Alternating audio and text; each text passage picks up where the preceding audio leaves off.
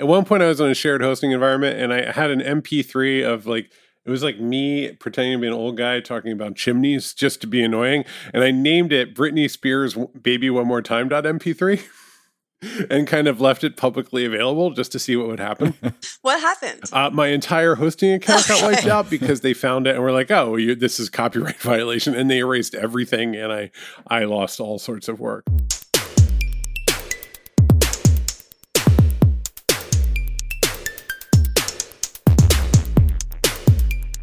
Couchbase is a modern multi-cloud-to-edge, SQL-friendly JSON document database for building applications with agility, performance, and scale. If you're new to Couchbase and would like to learn more, the Couchbase Developer Portal is the best place to start. It's loaded with tutorials, videos, and documentation, as well as best practice tips, quick start guides, and community resources, including the Couchbase Developer Community Forum. Ready to get started developing on Couchbase? Visit couchbase.com/new to Couchbase. Hello, good morning, everybody, and welcome to the Stack Overflow podcast. How's it going? Hi, Paul. Hi, Sarah. I always wonder, is it morning everywhere where people are listening to this? If it's not your morning, no, good, it's mandatory. Whatever it is. No, it's mandatory. It has to be morning? Yeah, we don't allow, no. Yeah, it's a new feature in the podcast player. You can after it's not 10, local morning. No, after 10, this just becomes reply all. Yeah. After 10. Reply all. That's exactly what it becomes. Syncs up when you start brewing your coffee in the morning. Actually, that's how we send our newsletter. It arrives in your inbox no matter where you are at 10 a.m. The big story this week that caused a lot of media and people who don't normally talk about software to talk about software was this SolarGate hack. So I saw, this was covered everywhere from business to politics because its impact was so wide. And there was actually a pretty incredibly detailed blog post from Microsoft Security breaking it down. But Paul, Sarah, would love to get your thoughts on this one. It says, where it all starts, a poisoned code library. Malicious code into solarwinds.orion.core.businesslayer.dll was the door in the supply chain that caused this to spread everywhere. Have you read anything about this that you thought was interesting? I mean, just all you need are those 3 letters DLL, and that's where the problem starts. Right. Yeah, and if you don't know, so this is something that's fascinating and a different, something that is, when you have compiled code, often you get delivered a file that obfuscates the code inside. This is, I think, a remnant of the early world of software where people were like, if someone can read my code, they're going to copy it, they're going to steal my business idea, it's all going to be over.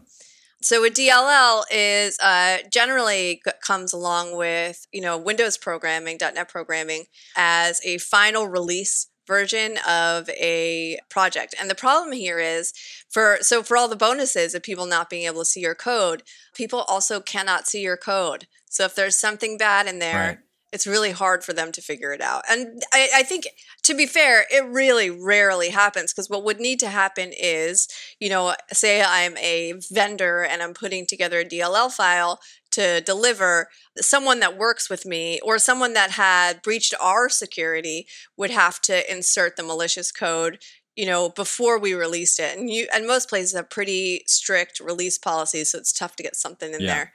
But every so often. There's a good, if you look at when you put the link in the show notes, there's a nice chart showing how it happened. I'm going to make a loud typing noise for a minute. Hold on. So there is a classic article, or actually it was a lecture. Okay, so Ken Thompson was one of the progenitors of Unix and C. He actually invented the B programming language that turned into C and co-invented Go. This is, as when they say Unix graybeards, they mean him. Right. And he won the Turing Award, the Turing Prize from the Association for Computing Machinery. Which, wow. Yeah, it's the big one. It's a good one. And his lecture, if I remember correctly, it's called Reflections on Trusting Trust. What it's about is hacking at the compiler level so that the backdoor always stays in, and how hard it is to unlock that. Right. And it's unlock that meaning well, then it's okay, we found the hack. We're going to work around it. We're going to recompile this bad boy, and then we are going to be secure, except that the compiler knows that. It knows that you're going to try to eliminate the backdoor. Right. So it reinserts the backdoor.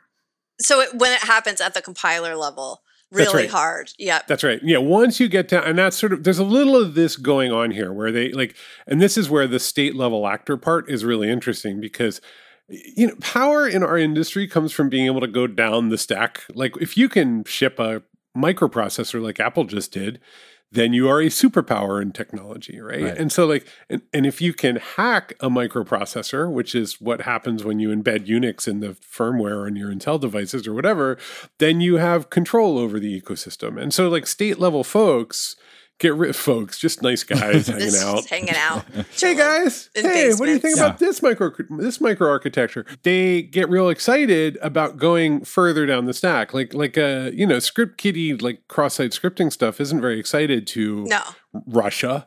I mean, they'll do it, you know, you got to stay busy. You got to justify your budget.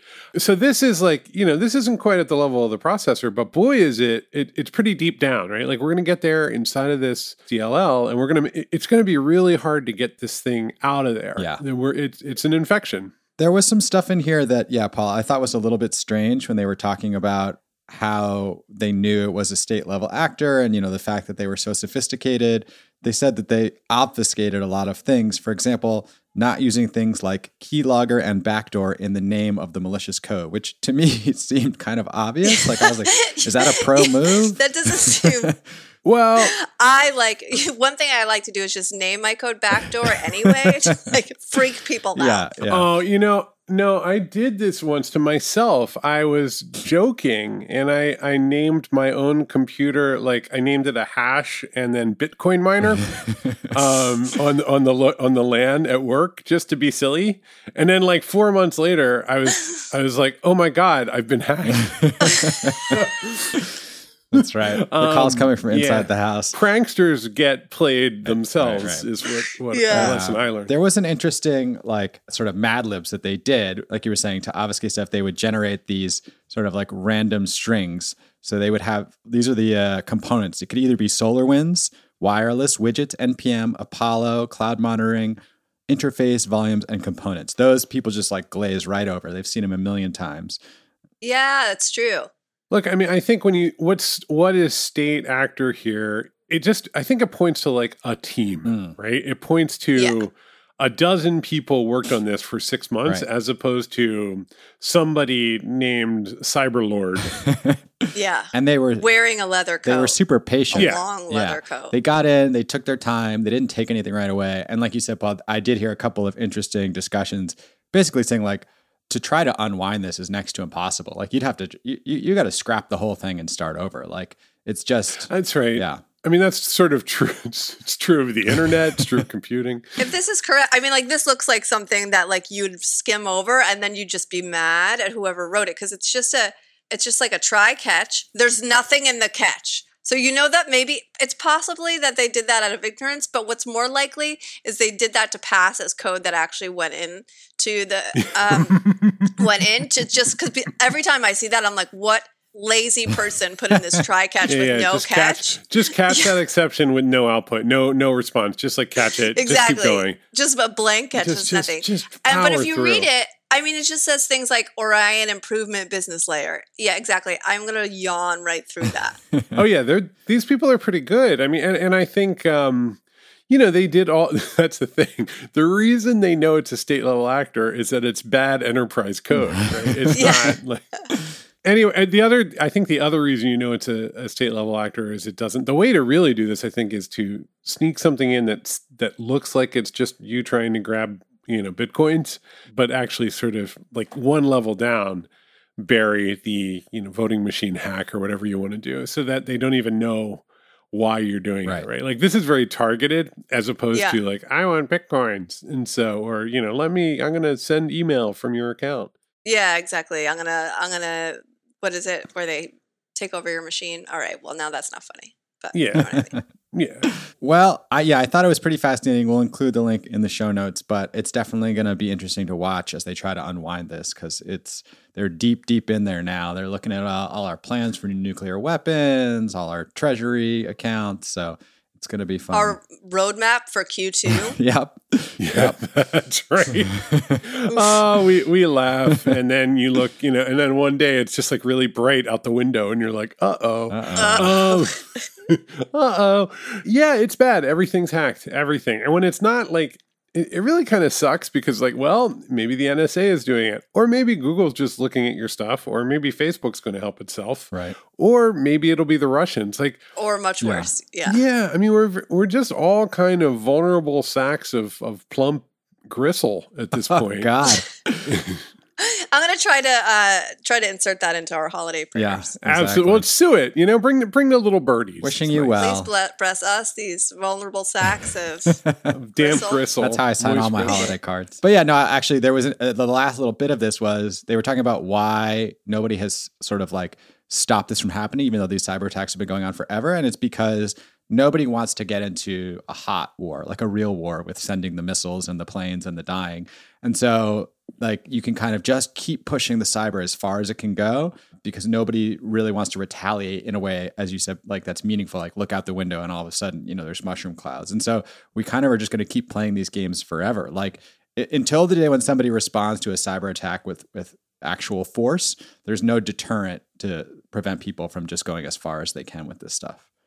I don't know if the internet has taught us anything. It's that cybering gets real fast. Fast. Somebody gets in there and sees those chat logs, and now it's a divorce. Yeah. So, yeah. Speaking of which, though, not to hijack, but I've been learning so much recently because I've been building. So we're doing moderator training for the new year, and we've been wrapping up our D&I modules, and it's very real when you talk about the stuff that happens in cyber. Has a lot of real world implications. I've been reading all about so many studies that get done about cyberbullying or online hate speech microaggressions, where the studies show that what you experience online, long story short, TLDR, what you experience online really affects your life.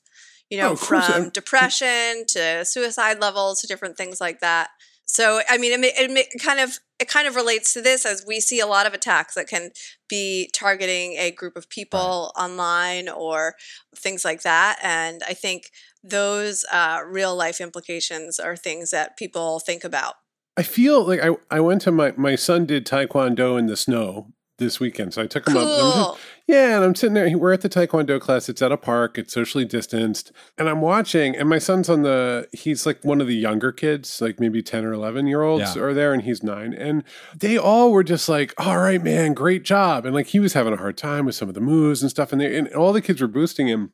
And I just remember the children that I grew up with for whatever reason, but the culture around kids are really trained to be respectful and nice to each other in a way that I wasn't. Like the children I grew up with were like, you suck. It's the worst thing I've ever seen. Yeah, that's great. They're like, you're garbage. Yeah. Don't even. And I'm so glad. Yeah. And I'm just like, oh my God, if I'd had this, I could have cut 5 years of grumpiness out of my life. Yeah, no. Kids are given a lot more anti-bullying training, and grown-ups are now all just bullies online anonymously. There's been a bit of a paradigm shift. It's weird. There's this really bad meme, which is it's just like a garbage image of a woman sitting in front of the computer. And the line is, not now, honey, mama's cyberbullying the mayor. And it's one of those things where you see it and you're like, I understand exactly what's happening here. And it shouldn't make any sense. Like we should be not here right now. I mean, I do think that it's interesting what you were saying about how maybe we're training kids in a different way. When I was growing up, Paul, I had the same experience as you. Like bullying was it's a part of life. Like in every movie, there's a bully, and it's just something we all live with. It's that's life. Yeah, they started early. I mean, at the school, we're in a liberal part of Brooklyn, but it's still a public school with all kinds of folks in it, and there are gender-related stuff, D&I and race-related stuff. Like it's just a part of the curriculum in a way that it certainly wasn't for me, and there is this element of don't bully, you have to boost. There's signs saying don't bully. And I agree with you. When I was a kid, it was just well, you're going to have to learn to get punched in the face sometimes, boy. Yeah. I'm like, but you're my guidance counselor, just. Do you think that's everywhere, or do you think that's a Brooklyn? I always think about that as Brooklyn tends to be. Yes. Every joke applies at some level, but at the same time, no, I think that nationally, there is a focus on making kids a little more emotionally safe and healthy than certainly there was for us, my Lord. That's great.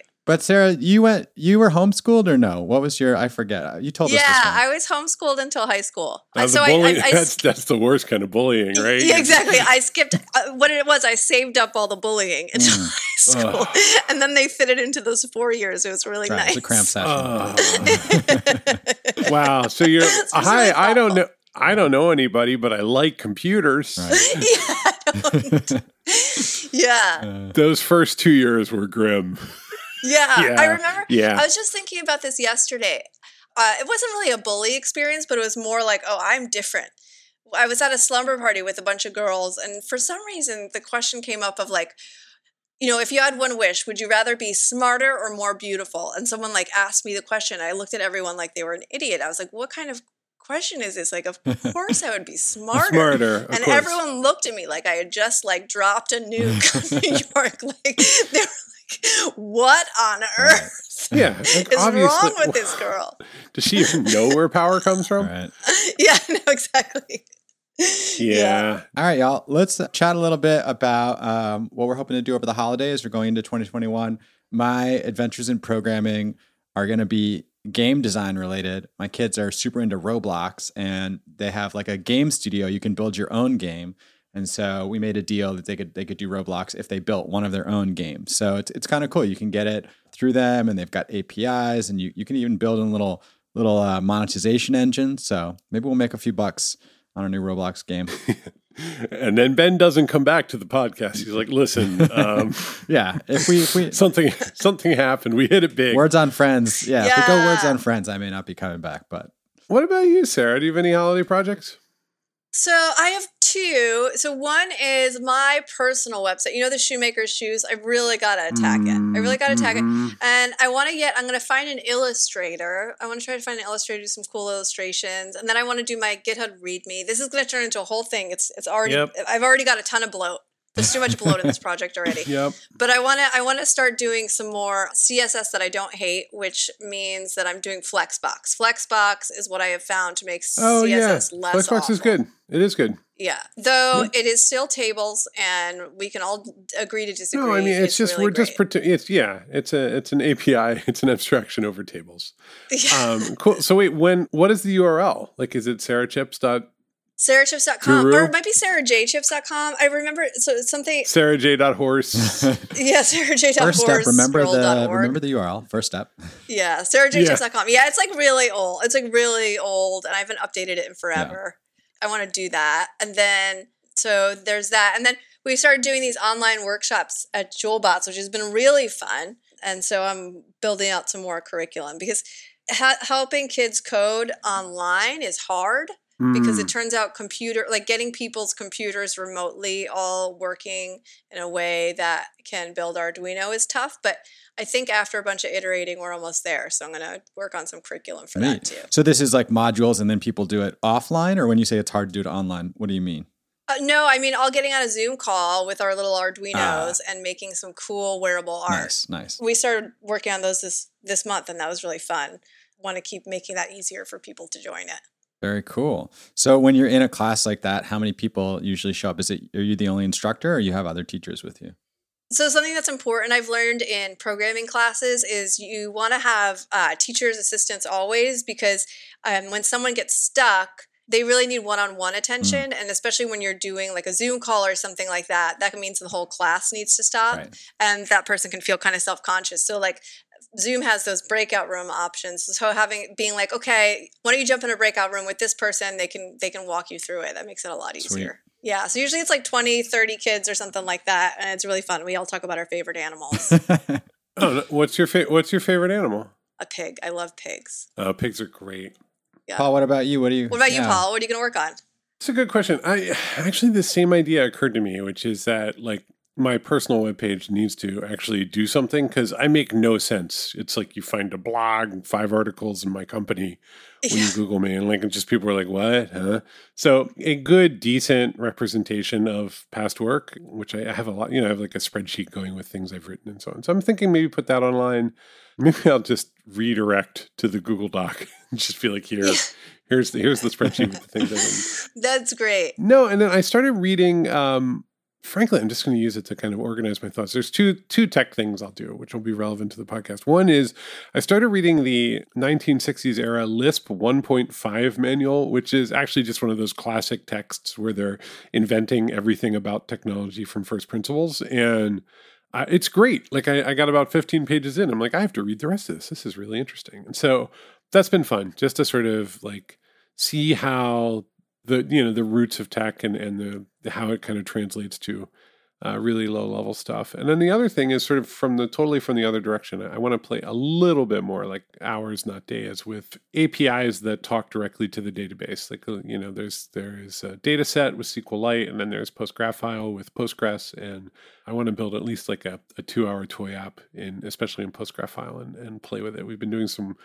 work with it at work, and I want to kind of get that repo and fool around. So, interesting. Is that related to GraphQL? Like, are there things popping up that are similar, or these things have been around for a bit? No, they've been around for like a bit, but just a bit. And we've been using them a ton. So basically what you do is you define your Postgres database, you get your schema all trued up, you write custom functions if you want things like search and so on. You write them in PLSQL, and then you point this thing at them, PostgreSQL, like literally command line, and it sets up a GraphQL interface to that database that is as good as a GraphQL database or GraphQL interface as you could create. Like that's great. It knows all the stuff. The foreign keys become obvious relationships. And so that graphical interface, GRAPHIQL, is just sitting there, and suddenly you're off to the races programming a front end without any middleware. So I love that. That's amazing. This problem existed for a while, and it's so nice to see people doing some stuff with it. Very cool. Just don't actually need. So you still need some middleware, right? Like you need auth is still complicated. It's there are solutions for doing it in the database, but it's not trivial, and it's hard to wrap your head around. Like going from a classic web auth based model to row level security in Postgres is kind of like, what's happening? Have you ever messed with JWT's, JavaScript Web Tokens? Yes, I have. Yes. I find them really difficult. Right, and they shouldn't be so difficult, right? Because the whole idea was for it to be less difficult. There's like a JavaScript 2.5 moment where everything got a little too complicated. It was like, we're going to have 35 build systems, and I kind of lumped them in there. And the simplifying engine has not showed up yet to be like, don't use JWTs, use blurgs. And I don't really know what the alternative is. So anyway, JWTs, they suck. But, maybe they're good. I don't know. They suck. One last thing that I was going to think about doing, and I'm actually having an interview on Wednesday, is like trying to bring us a little bit in touch with the life sciences, just because so many people are thinking these days about what's going on with the pandemic and what's going on with the vaccine and stuff. So there was a really cool story about a piece of open source software built by researchers at Johns Hopkins that lets you shrink the number of days for DNA sequencing. So from 15-day operation down to 3 or even 1. And it's got this amazing thing. It's called a portable nanopore sequencer, and it plugs into your USB drive. And then you just like put some stuff in there, and it'll tell you what the genetic makeup is. Oh, hell yeah. Although, the number one use here is dating apps. Yes. You go on your first date, you both spit into a cup, and then tells you if you're compatible long term. Oh, that's going to happen. But yeah, I just think it's so wild that some of this stuff, which seems like it would normally be sort of sequestered away in a lab, is now open source and available with like fairly cheap peripheral that can plug into any laptop. So we'll see how that goes.